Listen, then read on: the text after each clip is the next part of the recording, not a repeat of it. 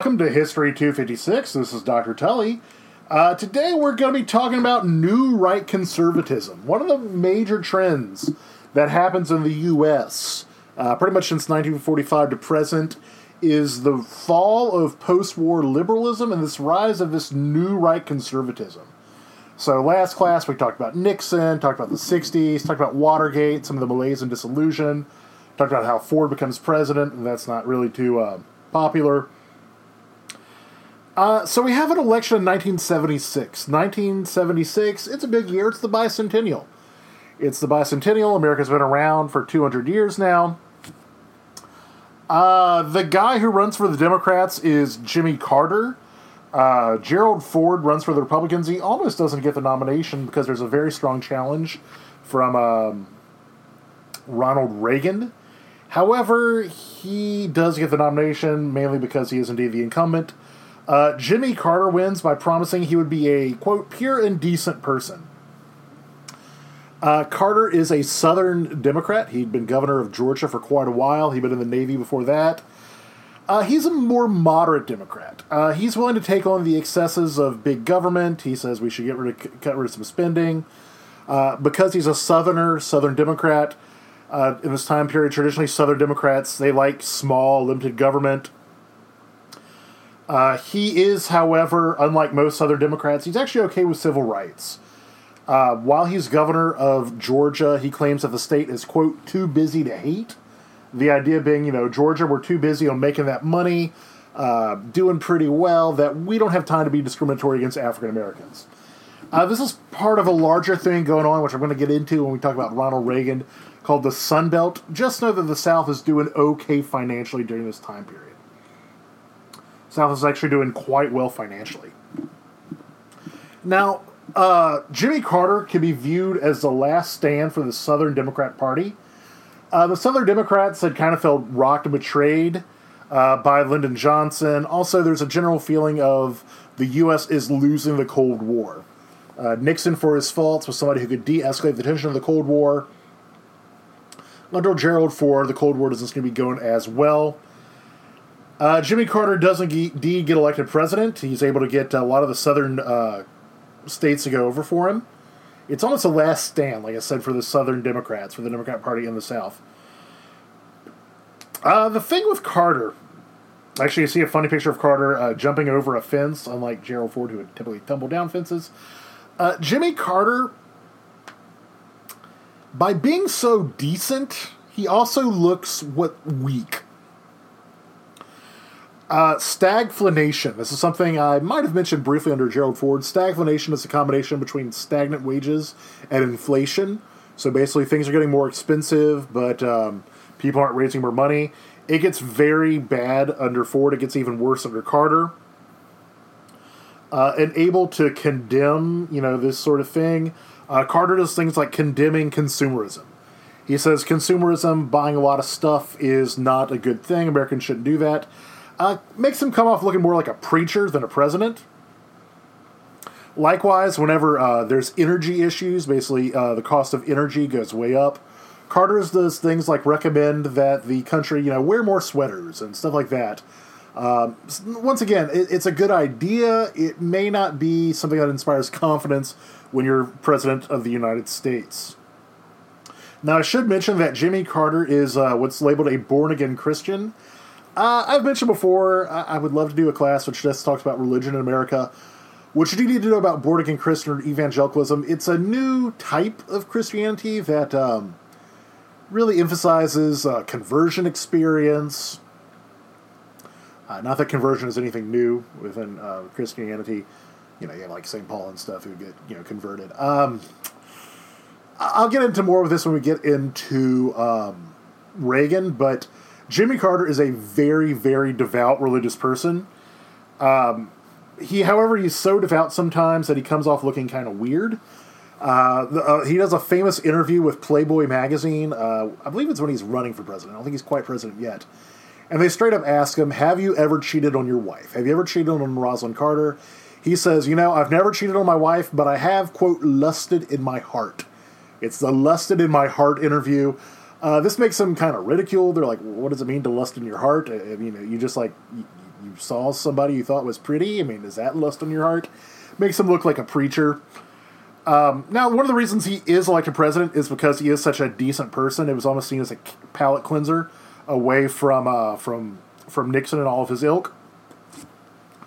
And Carter's able to do some decent stuff. For instance, he's able to get a peace treaty between Israel and Egypt, basically where Egypt recognizes Israel's right to exist, for lack of a better term. Pretty much, Egypt says, Israel, you can't exist. This is after Israel already beat their butt a couple times in a couple wars. Likewise, whenever the Soviets invade Afghanistan in 1979, Carter arms the rebel resistance to the Soviets. This later on, Reagan does it much more extensively. These groups, members of these groups later on come to form the Taliban, so not a great move. However, Carter's biggest failure, go over one more slide, is what happens in 1979 when the Islamic Revolution takes over Iran. The Shah, who had been kind of the strongman dictator of Iran for quite a while, under U.S. support, he actually gets cancer, and he leaves the country. When he leaves the country, some radical clerics come in, led by the Ayatollah Khomeini. The Shah is Muslim in name, however, he tended to be a bit of a more secular leader. Basically, the Shah leaves, the Ayatollah comes in. This is where the Islamic Revolution happens over Iran. The Islamic Revolutionary Guards, they take over the U.S. Embassy in Tehran. They take 52 Americans hostage. And basically, the Ayatollah says that they will trade these hostages in exchange for the Ayatollah. They want the Ayatollah. They want Carter to give over the Ayatollah in exchange for these hostages. The U.S. says we're not going to negotiate with terrorists. As I mentioned, the Ayatollah had left Iran because he had cancer. He was actually getting cancer treatment at the Mayo Clinic in the United States. Now, Carter tries to do some diplomatic means. He goes to the UN. He freezes Iranian assets that are in U.S. banks. Remember, the U.S. had given Iran a lot of money. They given the Shah a lot of money. A lot of that was in U.S. banks. They freeze those assets so the new government doesn't get them.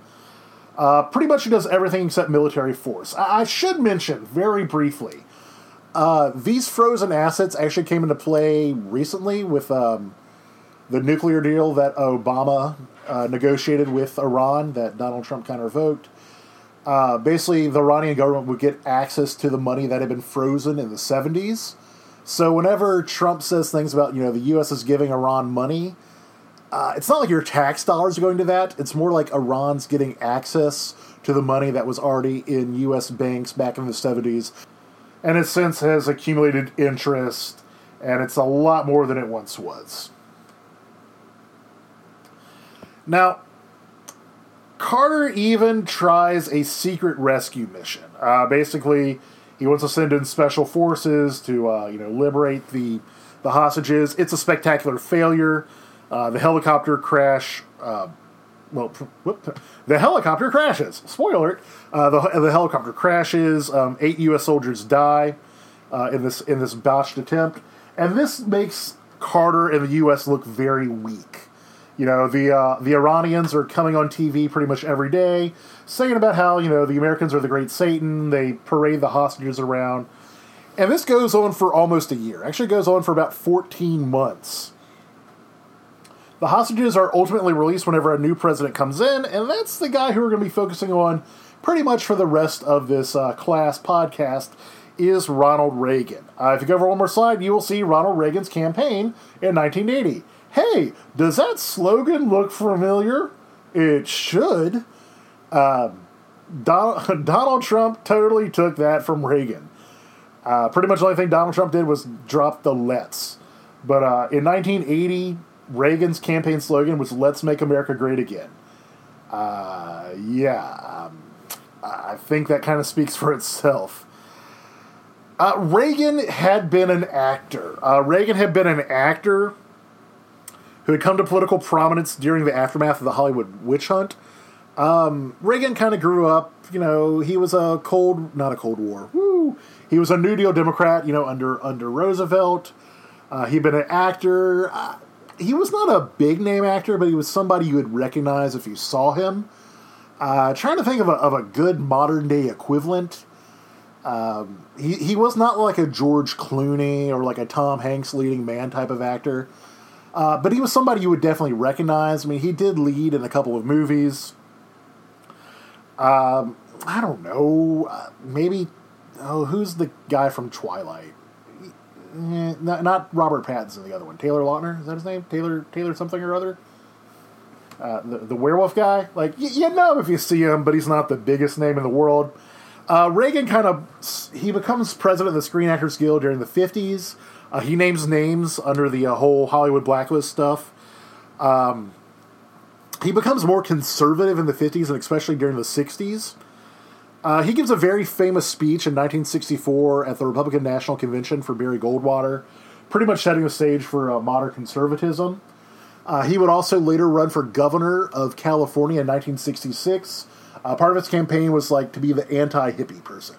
Basically says the hippies and the leftists have gone too far. In actuality, he's not really all that conservative. He's very good at playing the role, though. Very, very good at playing the role of a conservative, of a president. That's something you're often going to hear about Reagan by the people who like him, is that he looked presidential.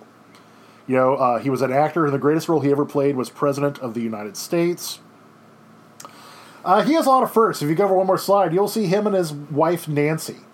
Ronald Reagan was the oldest elected president at his time. Donald Trump's actually a little bit older than Reagan was whenever he was elected.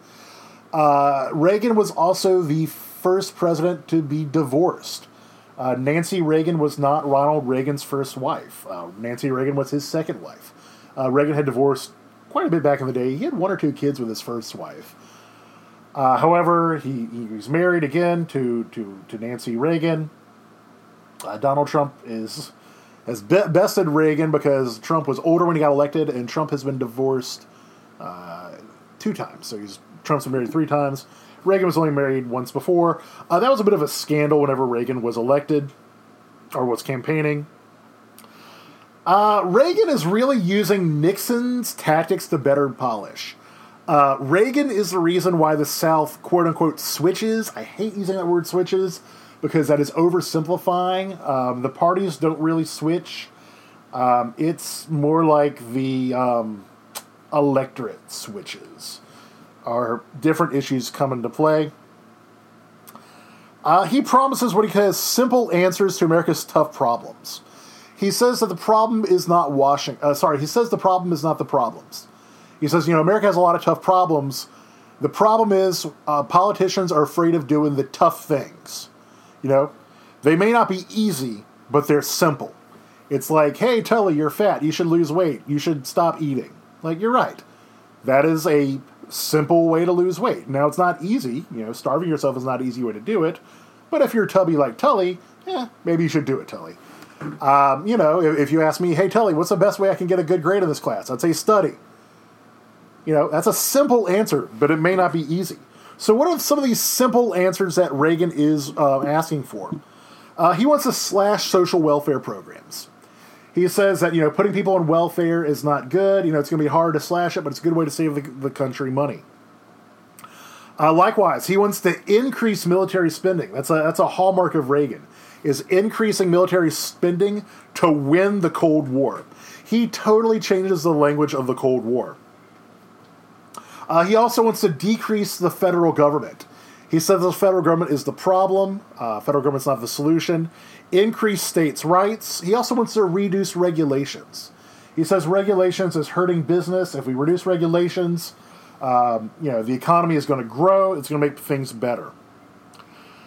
He also wants to bring back religion, and put religion in quotes if you're taking notes. Basically, when he's talking about religion, it's basically no abortions. Abortion had passed in 1973. Well, it hadn't passed. Roe v. Wade was decided in 1973, saying states could not limit abortions. He says that's not good. Likewise, bring back prayer to public schools. This one's a bit more murky. There's no date when prayer was taken out of public schools. The closest thing you get is there was a court case in the 50s which got rid of mandatory prayer in schools. So the idea that, like, you know, you would have to say a prayer and the school would force you to pray something, that was something that the Supreme Court decided against back in the 50s. That was not too controversial, believe it or not. However, Reagan's and conservative rhetoric is that all prayer had been taken out of school. Like, you could be arrested for praying in a school. That's not really a case. So long as it's student-led, you can pretty much pray whenever you want in a school. So, for instance, if we were in class, and I said, all right, class, before we do the test, let's do the Lord's Prayer, I could be fired because I'm an authority figure telling you to pray in a certain way. However, if you came up to me and said, hey, Dr. Tully, before the test, I, as a student, would like to pray for the class, for anybody who wants to participate in it, I can't tell you no, because it's a student-led thing. Now, if you're like, I'm going to pray for 80 minutes straight, and by the time it's over, you can't, take the test, I might have some grounds to be like, all right, hold on, you're clearly trying to get out of the test. But if you just want to do like a simple little prayer before a test, that as long as it's student-led, you can do it with the entire class. So, anywho. Reagan is also more subtle about race than Nixon is with the Southern strategy. Reagan pushes this law and order line. Reagan doesn't do things like say anything overtly bad about African Americans or, I want to get rid of civil rights.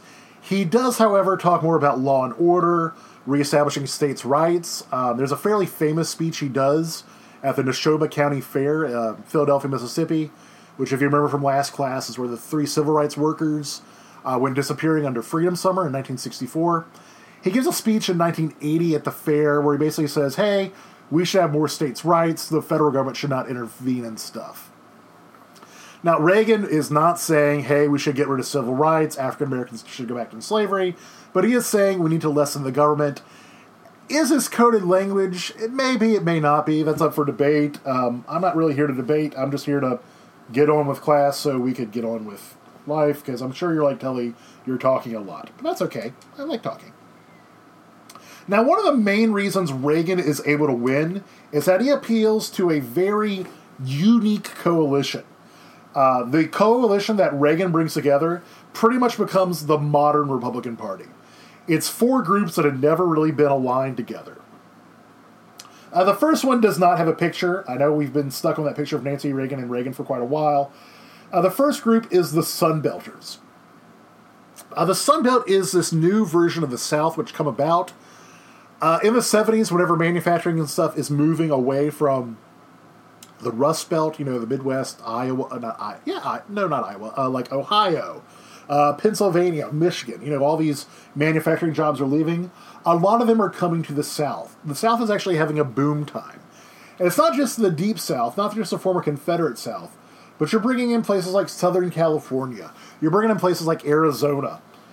It's economically growing due to reduced regulations and also a lack of unions. If you just said, hey, Tully, what's something that's been true about the South pretty much throughout American history, I would say it's hot and the South does not care for unions. For whatever reasons, unions have never really had that big of a foothold in the South. Part of this whole Sunbelt thing is property taxes get slashed. People say that they're bloat. Local elections become very important. Reagan appeals to this new South by mainly going for economic issues more than racial fears. He says, let's just make money. He's kind of using Jimmy Carter's line about being too busy to hate. But however, he is still playing the law and order card.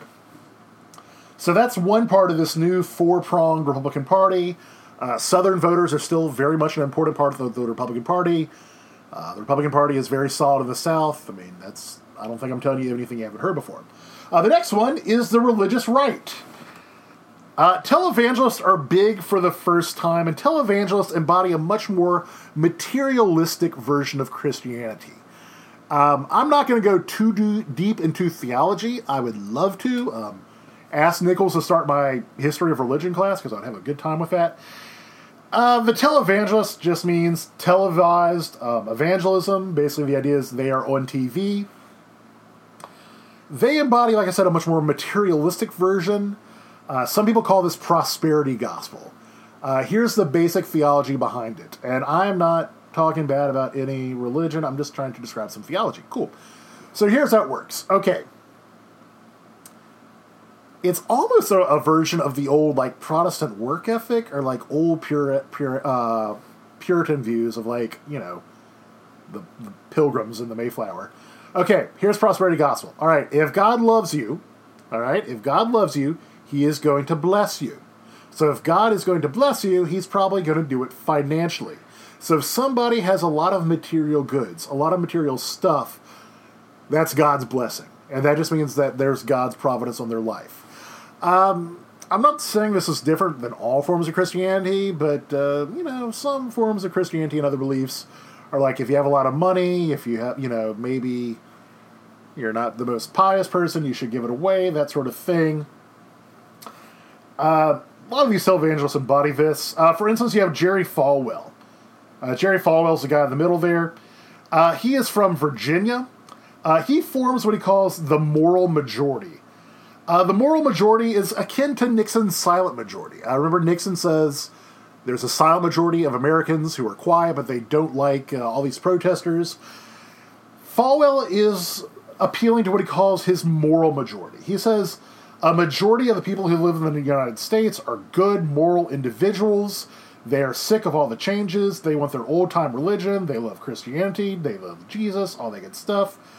What does he want? Well, he wants the reversal of Roe v. Wade, getting rid of evolution in schools. Once you get evolution out, put prayer back in.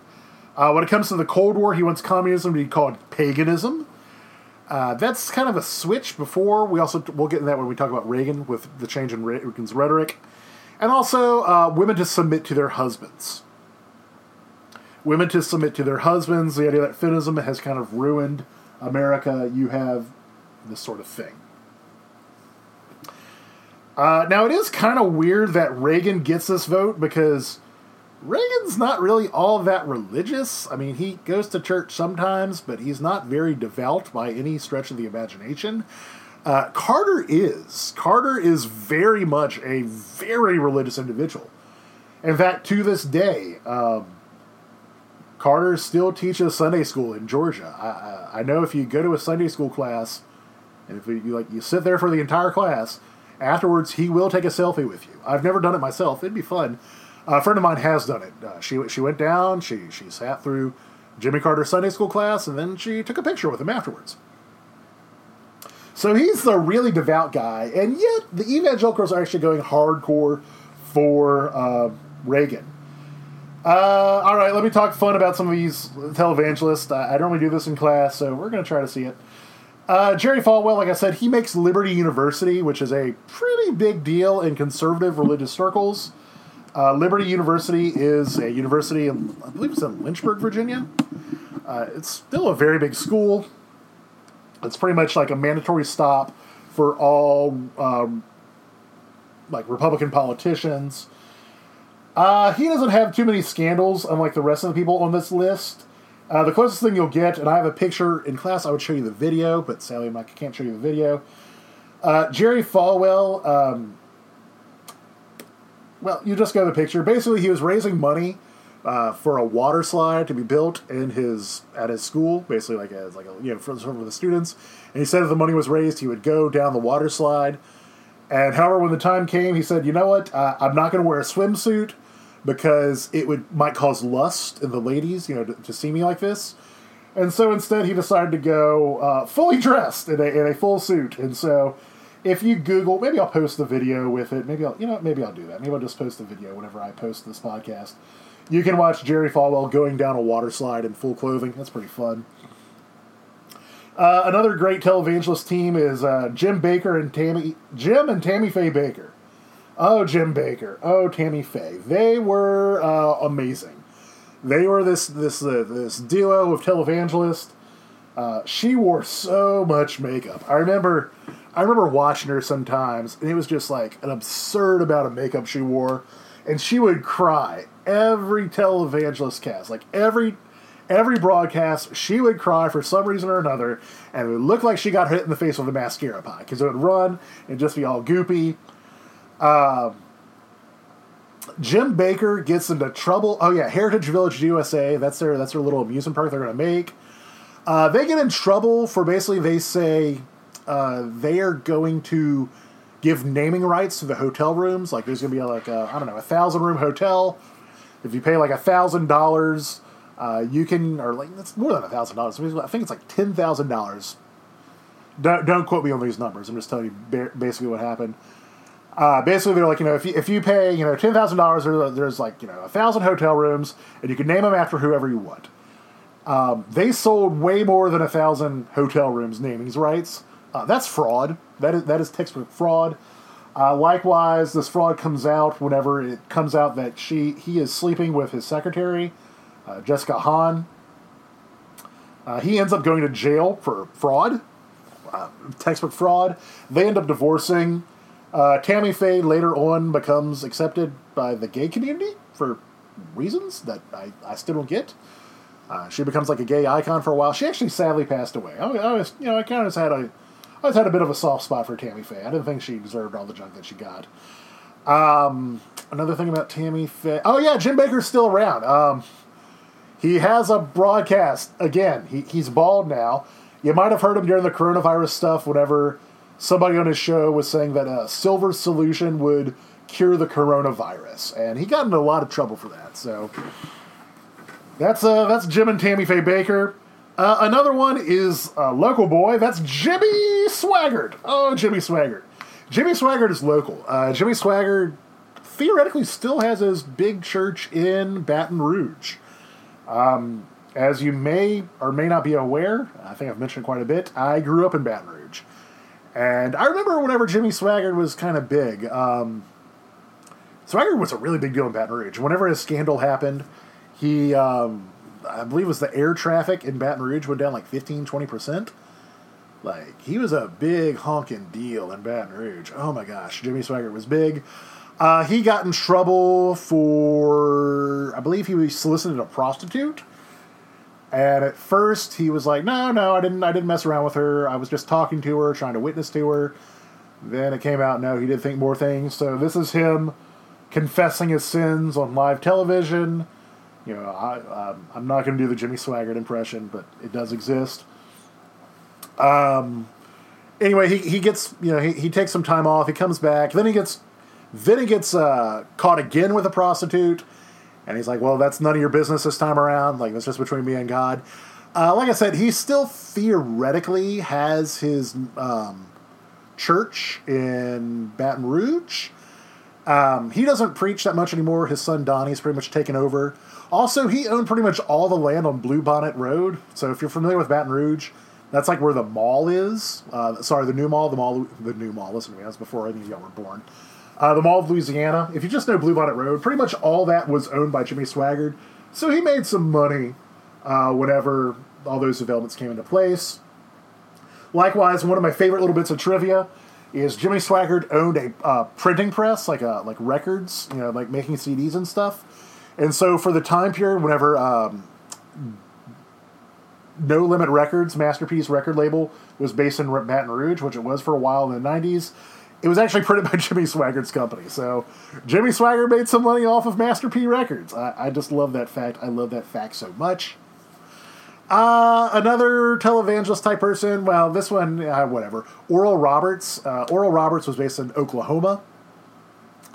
Oral Roberts' claim to fame, I suppose you'd say.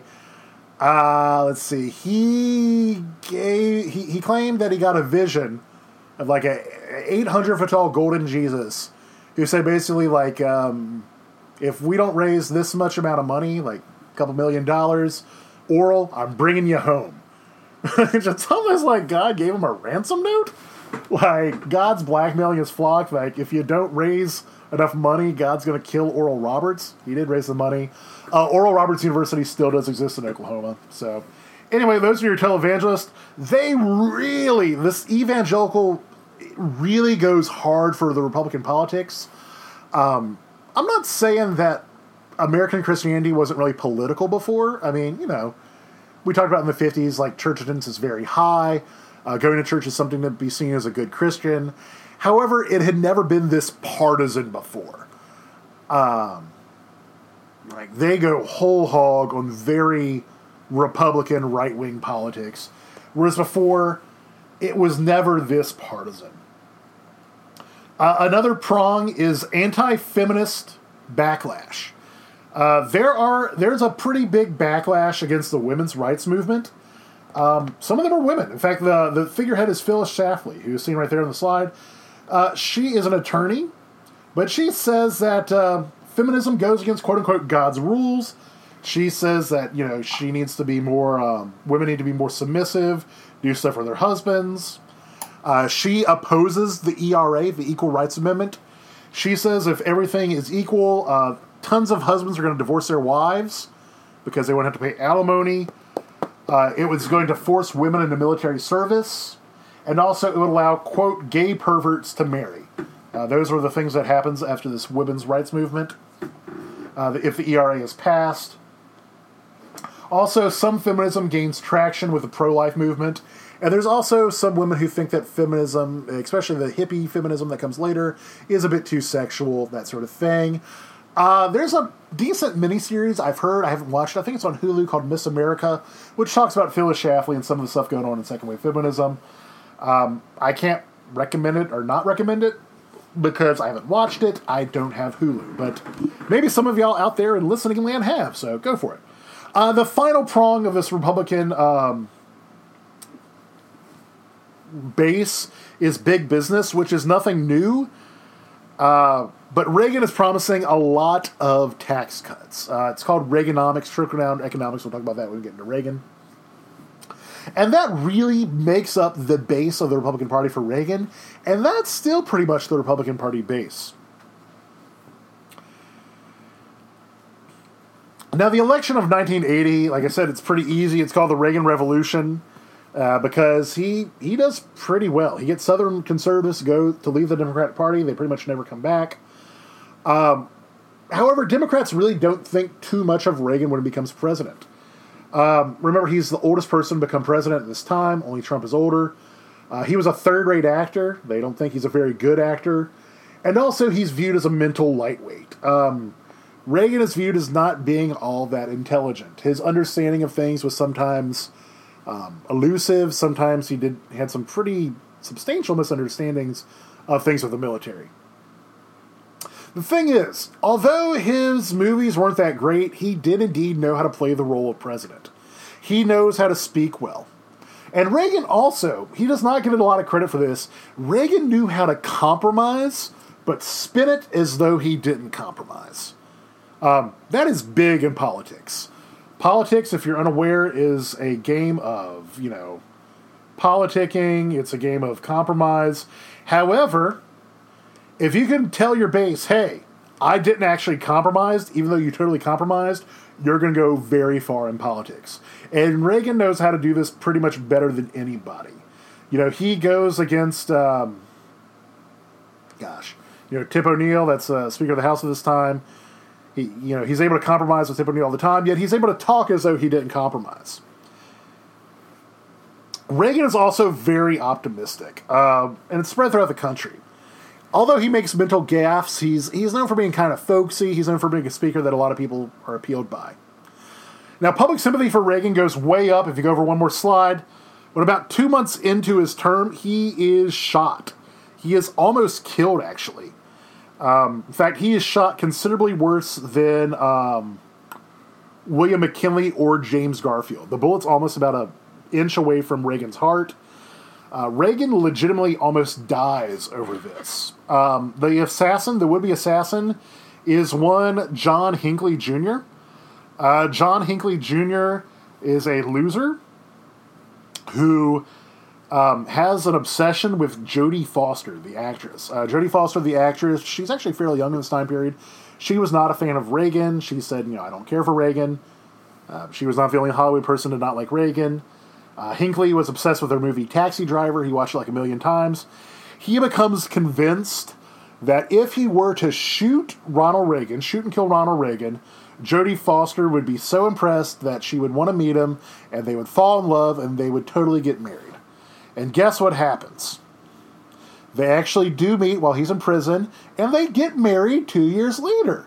Isn't that crazy? Just kidding. It works so much better when I do it in class. But no, that's stupid. Of course not. No, he goes to jail and she totally disavows him. Sorry to confuse you. So Hinckley goes to jail. Reagan comes back. Gets him a lot of sympathy for this. When it comes to the Cold War, I mentioned this before, Reagan's rhetoric is very tough when it comes to the Cold War.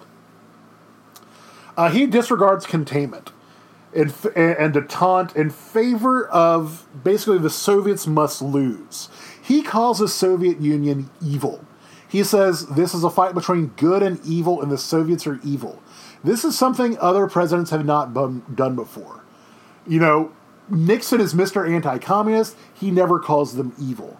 Harry Truman wants to oppose communism every time. He doesn't call them evil. He says they're our enemy, they're our adversary, but they're not inherently evil. But Reagan is changing the tenor of the Cold War. He's also able to get globs of money for military spending. That's one of Reagan's key things. He wants to overspend on the military so that the Russians would have to be suicidal to try to attack us. To pay for this, he doesn't indeed have to raise taxes. However, he makes it look like the House does it. And he remains popular. Remember, Reagan is the king of spinning stuff, and Reagan does spin this pretty well. To go against liberalism, Reagan goes pretty hard. For instance, he fires air traffic controllers. The Air Traffic Controller Union actually was a supporter of Reagan in this time period. They actually gave money during his campaign. However, Reagan fires them when they go on strike. They're wanting for higher wages. To go against feminism, to say that, people say that Republicans don't like feminists, he appoints the first woman to the Supreme Court. The first woman on the Supreme Court is Sandra Day O'Connor. You might think it's Ruth Bader Ginsburg, but it's not. She's actually the second woman on the Supreme Court. Sandra Day O'Connor is the first. Also, he goes against the renewal of the Voting Rights Act. The Voting Rights Act, that was a bit of legislation that Johnson had passed in 1964. It's supposed to be renewed. Reagan says we shouldn't renew it. Reagan has a fairly easy time with re-election in 1984, if you go over one more. Walter Mondale is his Democratic opponent. Walter Mondale is viewed as soft and wimpy. Mondale is also unique, this election is unique because it's the first time you have a woman for a major party as a vice president nominee, as a running mate. This is Geraldine Ferrero. Geraldine Ferrero is the running mate for Walter Mondale. That is the first time a woman has been the vice presidential candidate for a major party. The Republicans do it for the first time with Sarah Palin in 2008. There is talk, I think Joe Biden said he's going to pick a woman to be his vice presidential nominee. I think even a woman of color. I'm not sure. I mean, it hasn't happened yet. This might not age well because maybe by the time this releases, he'll announce who his running mate is. But it's the first time. However, Walter Mondale loses by committing the cardinal sin of not getting elected. Okay? There is a cardinal sin of politics that you never, ever, ever do. Okay, if anybody here listening to me ever wants to run for politics, which I'm sure you do, sure at least somebody, at least one or two of y'all wants to run for office one day, there is something you never do. You never say. You know what that is? You never admit that you are going to raise taxes. Because that's what Walter Mondale does. He says, hey, we got to raise taxes. And they're like, okay, just on rich people? He's like, no, on everybody, across the board. We need to raise taxes. Okay, even if you plan on raising taxes, even if you have to raise taxes, don't say you're going to raise taxes. That will never get you elected. Nobody is going to vote to get taxes raised on themselves. Walter Mondale does that. Reagan has a very, very, very, very easy election. For Reagan's second term, it's pretty low-key domestically. Reagan tries to lower taxes, raise military spending, cut domestic spending. He is able to raise the deficit to do that. In fact, Reagan raises the deficit quite a bit. However, he's able to spin it to make it look like he isn't doing that. What Reagan is he's successful in doing is totally killing New Deal liberalism. Anti-government, anti-tax conservatism dominates the political landscape from then on. And that is something you still see to this day. Not going to take one side or the other about it, but I will say that that is something you're going to see, particularly in Republican politics. This idea that, no taxes, no government. Drain the swamp, that type of mentality, it's quite big. I do have to talk about Reagan and the Cold War for a while and his anti-Soviet foreign policy. Like I said, he says early on his goal as president is to end the Cold War.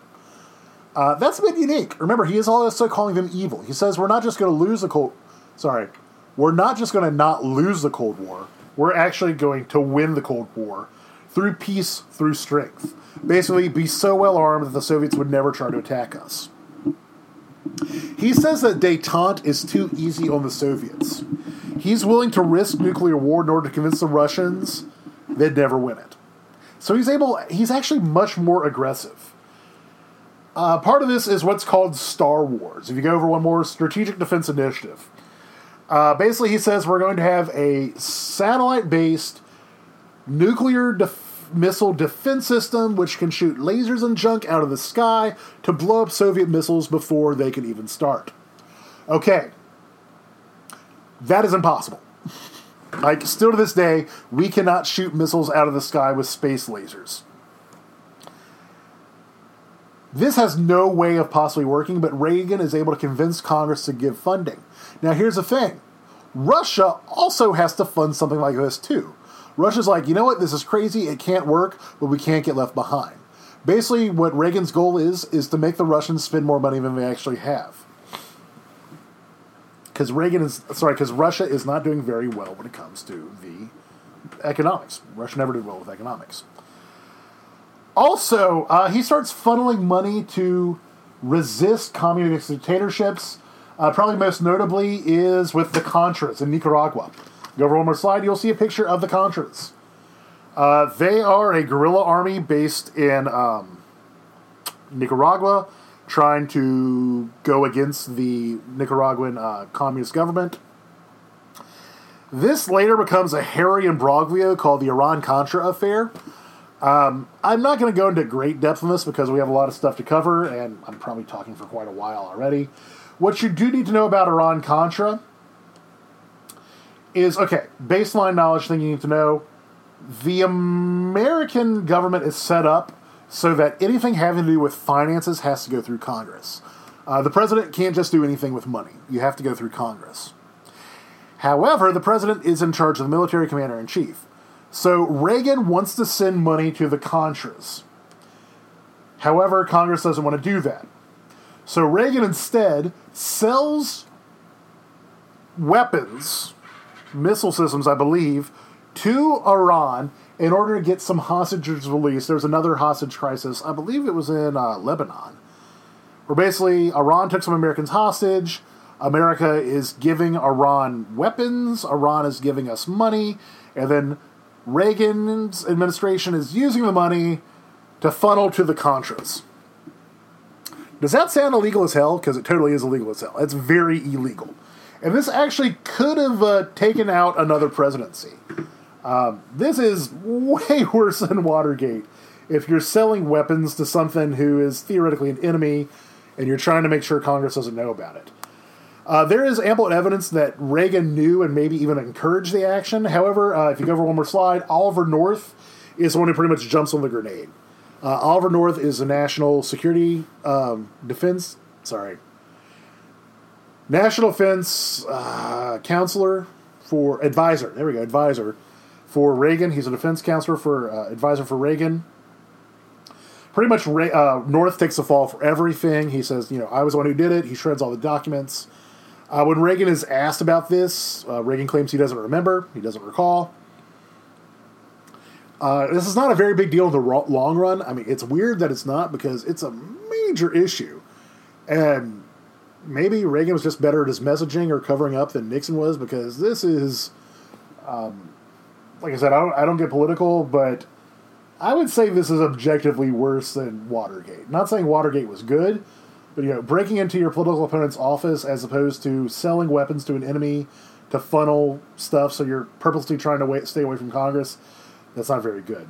This is also the first time that Reagan is very much criticized as president. Now, the other reason why Reagan is able to get away with all this, or why Reagan was able, not get away with it, but able to talk so tough with the Russians, is due to the guy who's in charge of Russia now, Mikhail Gorbachev. If you go over one more slide, you'll see Gorbachev. He's got the big port of wine stain on his forehead. It's a birthmark. I remember when I was a kid, people thought that he was the Antichrist because of that, because they thought that was the mark of the beast. I guess they thought it looked like a 6 or something. Gorbachev is a new type of leader. He's a younger generation. You know, he grew up under Stalin. He's like, Stalin's not a very nice guy. Stalin's very brutal. We shouldn't want to be like Stalin. Gorbachev also wants to totally transform Russia. If you go over one more slide, you will see his 2 key terms, Glasnost and Pryoshtika. He wants the Soviets to demilitarize. Afghanistan is not going very well for the Soviets. It's spending a lot of time, a lot of money. They're losing a lot of resources, mainly because the U.S. is supplying the Mujahideen, who later on becomes, well, parts of which become the Taliban. So he says, the Soviets need to get rid of the military. We need to cut our budgets, get rid of some military. This goes very well with what Reagan's saying, because Reagan's like, we need to build up the military, and it looks like Russia's cowering. Likewise, you have Pryoshnikov. Pryoshnikov is restructuring. He says, we need to restructure the economy. The economy is very bad. We need to restructure the Russian society, the Russian government, the Soviet government. It's not that good. You have Glasnost. Glasnost means openness. He says, we make mistakes. We should not be like Stalin and kill people if they, call us out for our mistakes. Likewise, we need to have more open debate, have freedom of information. And because of this, he's actually okay with the Soviet Union getting rid of nuclear weapons. In fact, he even suggests to Reagan, all right, let's get rid of all nuclear weapons. We'll do it too. This takes Reagan aback. Reagan doesn't actually go with it. Reagan's like, no, we're not going to get rid of all nuclear weapons. But one of the reasons why Reagan's able to do this is because Gorbachev is so accommodating. When the Cold War is over, when the Cold War finally does end, spoiler, the Cold War's going to end by the end of this class, it's actually Gorbachev who gets the Nobel Peace Prize, because he's able to pretty much dismantle Russia fairly quickly. Let's talk about 80s society and culture. Y'all know I'm a cultural historian. I can't not talk about 80s culture. Music videos get big. MTV gets big, and it comes around in the 1980s. You start having cable channels devoted to music. New genres start coming up. Rap music, hip-hop comes big for the first time. When MTV started out, it was very famously segregated. It's pretty much only white videos were allowed, only videos by white artists. The first artist to desegregate it is one Michael Jackson. The second one is Run DMC. Seen here, Run DMC. I wrote a book about them. It's coming out next year. It's a new form of masculinity when it comes to rap music. Rap music becomes much more street. Early rap music was more disco-infused. However, it's kind of asserting this new form of masculinity, this new street-level masculinity. If I'm talking about big trends of the 80s, masculinity is a big part of it. Kind of a reaffirmation of masculinity, traditional American values, supposedly. Kind of embodied by Rambo. If you're unfamiliar with Rambo, it's kind of a retelling of the Vietnam War, except we win. Sylvester Stallone is John Rambo, a Vietnam vet. The first one's actually somewhat realistic, where I think only one person gets shot. And Rambo's like, well, why don't they love us? Why don't they treat us like heroes? Later Rambo movies are Rambo going to Vietnam and killing 1 million people while not wearing a shirt. And being gristly and muscly and glistening and all that sort of thing.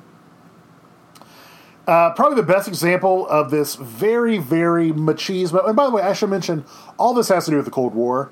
You're having American machoism, machismo be seen as just the embodiment of American winning stuff. I think no place does jingoism, nationalism, and masculinity and entertainment get mixed together in the 80s than with professional wrestling. If you go over one side, you will see literally the Macho Man. His name is the Macho Man, Randy Savage, shaking hands with one Hulk Hogan. Hulk Hogan is the embodiment of America in the 1980s. If you go over one slide, you will see him holding the American flag. If you go see another, there he is in the ring. His theme song, his interest music is literally I Am a Real American. You can Google it. You can very easily YouTube Ronald Reagan doing it. Not Woo! Hulk Hogan, not Ronald Reagan. I'm sure Ronald Reagan thought he was Hulk Hogan. You know, Hulk Hogan was the American way, and throughout the 80s, Hulk Hogan would fight various people that were against America. It was amazing in the 80s. Actually, pro wrestling still does this nowadays somewhat. If America has contention with anybody, any foreign country, all of a sudden a pro wrestler from that country would show up. For instance, if you go to the next slide, you'll see on the left Nikolai Volkov, who is, I believe, Lithuanian or Ukrainian. He wasn't even Russian, but he's the Russian wrestler. And on the right, you have the Iron Sheik, who represents Iran. Now, the Iron Sheik was indeed Iranian. However, he did not like the Iranian Revolution. He was like one of the Shah's old bodyguards. And he actually hated the new Iranian government. But, you know, he gets paid a lot of money to pretend like he is a, you know, pro-Iran guy. In the middle, you have Classy Freddie Blassie, who was just their manager. He wasn't really for any country. And, of course, throughout the 80s, you know, they would come out, do these promos saying how bad America was.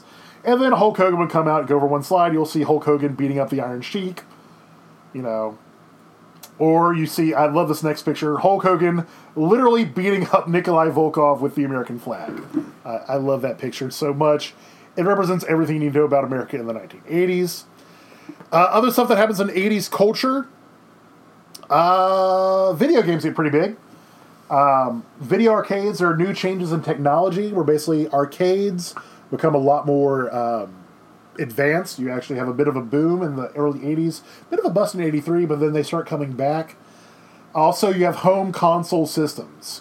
Home video games come about. It's actually able to turn something which is viewed as a deviant activity, like going to an arcade, which is viewed as like a smoky place where like teenagers hang out and did drugs, to something somewhat clean. You know, having a Nintendo at your house is something seen as something higher class. I love this picture. If you go over, it's an ad from the 80s of the coolest kid in the world playing Nintendo with his mullet. It's more early 90s than late 80s. It's somewhere in there. Actually, by the time you get in the early 90s, you don't have the Nintendo anymore. You have the Super Nintendo. The other thing that comes about is AIDS. AIDS comes about for the first time in the 80s. It first becomes broader. At first, it's just deemed the gay disease. It's viewed as almost a punishment from God for promiscuity. There's a lot of misinformation about AIDS going on. For a while, it's not even called AIDS. It's called, I believe it's GRID, or GERD, or GRID. I think gay-related immune disease. I believe that's what they... You know what? I'm gonna double-check that. Hang on. Yeah, it's called GRID. Gay-related immune deficiency, not disease. All right, I fixed that one up. Sorry, I'd usually edit that out, but you know what? I'm going to keep it. Just let you know what I do during these things. Now, AIDS starts coming back up. It gets known as AIDS. It's viewed as a gay disease, mainly because the main people who seem to be getting it are homosexuals. Like I said, it's viewed as a curse from God for promiscuity. Reagan famously stays very quiet about this. He says absolutely nothing about it. Like, literally, absolutely nothing about it. Doesn't touch it. It's not till later on that he does say something about it. Like I said, there's a lot of misinformation about AIDS going on. Here's a PSA. I just think the language is kind of interesting. You know, the other night Charlie brought home a quart of milk, a loaf of bread, in the case of AIDS! A lot of misinformation. It's not till later on they find out that, like, it gets through, like, blood transfusions and stuff. I mean, there's multiple ways to get AIDS. It's not just sexually transmitted. Like, I remember whenever I was a kid, like, very young, getting all sorts of misinformation about, like, you know, if you touch or hold hands with somebody who has AIDS, you could get it. That's not actually the case. You know, they start having cases where, you know, the people, you know, there was an 11-year-old kid who got it, never engaged in sexual activity, but it was because he got a blood transfusion. He got HIV, then he died of AIDS.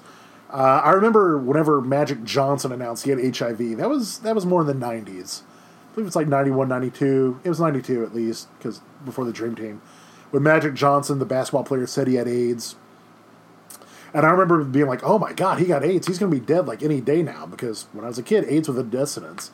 And he's still around, so good for Magic Johnson. Still, AIDS is definitely a thing. It's an undercurrent that goes on in the 80s. Still, that about does it for the 80s and culture. I could talk a lot more about it. I probably could, but we're kind of on a time crunch because we're getting near the end of the semester. By the end of 1988, even conservatives are like, look, we can't deregulate everything. The government has to justify its existence somehow. I mean, if not, why are we competing so hard to become president? The natural pick is George H.W. Bush. He was Reagan's vice president. He had actually run for president in 1980. Gave Reagan a pretty decent run for his money. Bush is initially from Maine. However, he's been around. He'd been an oil executive. He'd been in the House of Representatives. He had been ambassador to the UN. He had been president of the CIA. He had been a career Cold Warrior. And pretty much the closest we've ever gotten to a president who's a quote-unquote swamp monster. Most people run for president. In fact, pretty much everybody's run for president in the 20th century has run under the promise that they are a Washington outsider. That is not George H.W. Bush. George H.W. Bush is like a very much a inside Washington, inside the Beltway guy. He doesn't have Reagan's charm, but he has a fairly easy election in 1988. He does make a pretty big error. He makes a promise to read my lips, no new taxes.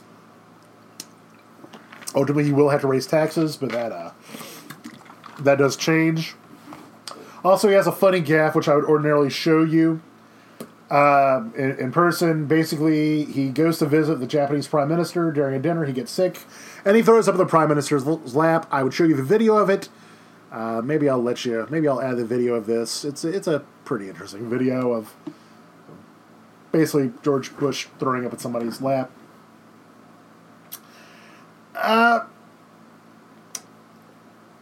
Some big things happen under Bush, which are kind of unexpected.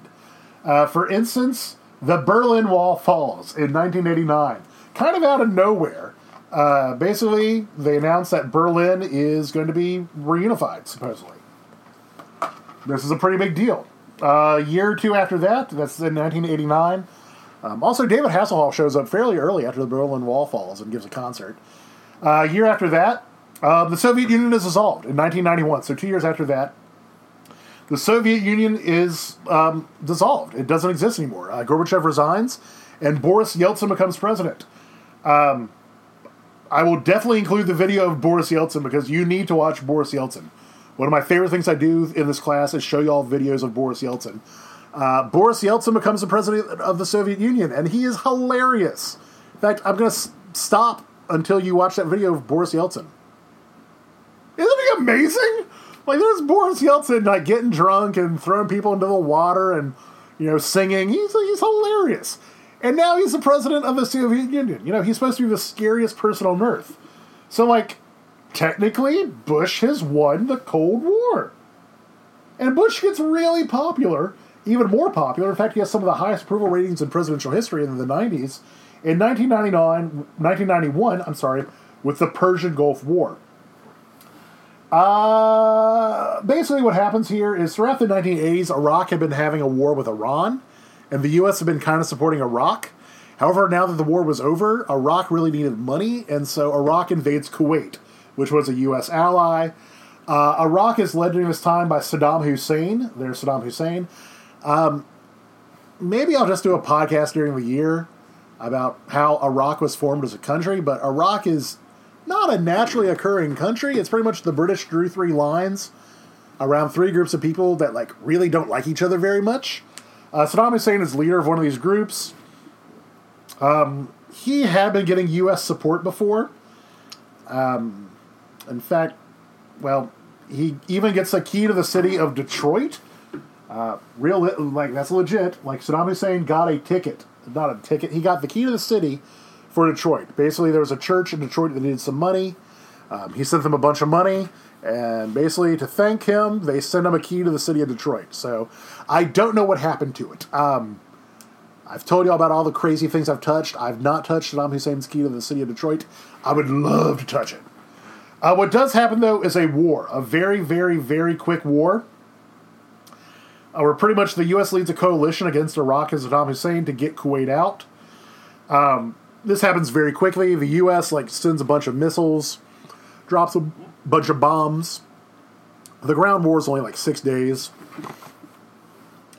The Iraqis lose something like 100,000 people. The U.S. loses like 100 something, not even 100,000, but a few hundred people. This is called the CNN War because it's the first war like really shown on television, like from afar. Vietnam is like on the ground. This one makes the U.S. look really good. This is also the first time the U.S. has won a war since Vietnam, and the U.S. is looking pretty much unstoppable. Like I said, George H.W. Bush, his approval rating is in the 90s. This looks like he's going to have an easy victory in the 1992 election. However, that's not what happens. There's a really bad recession. And in this very bad recession, you do have this election, which pretty much undermines Bush. Because Bush was so popular, a lot of Democrats were not going to run against him. The only one really wanting to run against him is one Bill Clinton. Bill Clinton was a Southern Democrat. He'd been governor of Arkansas for, I believe, 6 terms at this point. He's still fairly young. He became governor of Arkansas at 31, and Arkansas only has 2-year terms. He is a Southern Democrat who's really campaigning on the economy. He claims his big campaign slogan is, "It's the economy, stupid." And he wants to get back the Democrats that Reagan got. And Clinton's able to get them for like one election, but pretty much it shows that these Democrats, the South has gone Republican, is not going back. Clinton also is seen as the cool guy. If you see, there he is on the Arsenio Hall show playing saxophone.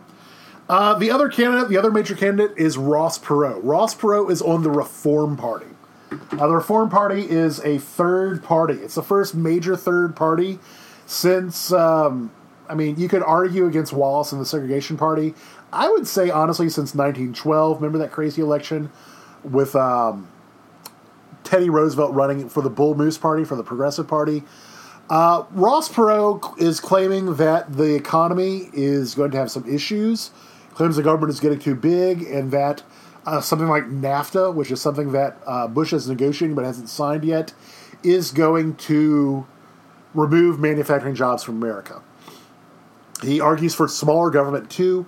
Pretty much the Reform Party is a bit to the right of the Republican Party, and Ross Perot gets a lot of votes for it. Ross Perot is a Texas billionaire. I remember he would do, instead of regular campaign commercials, he would buy out primetime television blocks and just have his little infomercials, where he would just talk about the budget and how he didn't need Air Force One because he had his own airplane. And he talked like this: "I'm Ross Perot, and here's Giant Second Sound." And I remember just being really annoyed because, like, I don't want to watch The Simpsons or something. And you wouldn't be able to watch The Simpsons because it's stupid Ross Perot talking about stuff. I remember this mainly because I didn't have a TV growing up. Like, my parents didn't have a TV in the house. The only time we'd ever have a TV is for the Olympics. So, like, 1992, you had 2 Olympicses. You had the Winter and Summer Games. And so we rented a TV for those. And I remember, like, oh my gosh, I get to watch TV. This is amazing. And, like, I want to watch cartoons. And no, it's stupid Ross Perot talking about this stupid balancing the budget or whatever. This is not me being political. This is just me being a 7-year-old boy who wanted to watch his cartoons. Clinton does indeed end up winning. And as I mentioned, he does get part of that Reagan coalition. But in all, that is the 80s. It's a really interesting time. Reagan is pretty much the embodiment of it. Reagan changes the tenor of the Cold War. Although the Cold War does not end under his presidency, he does get a lot of credit for it.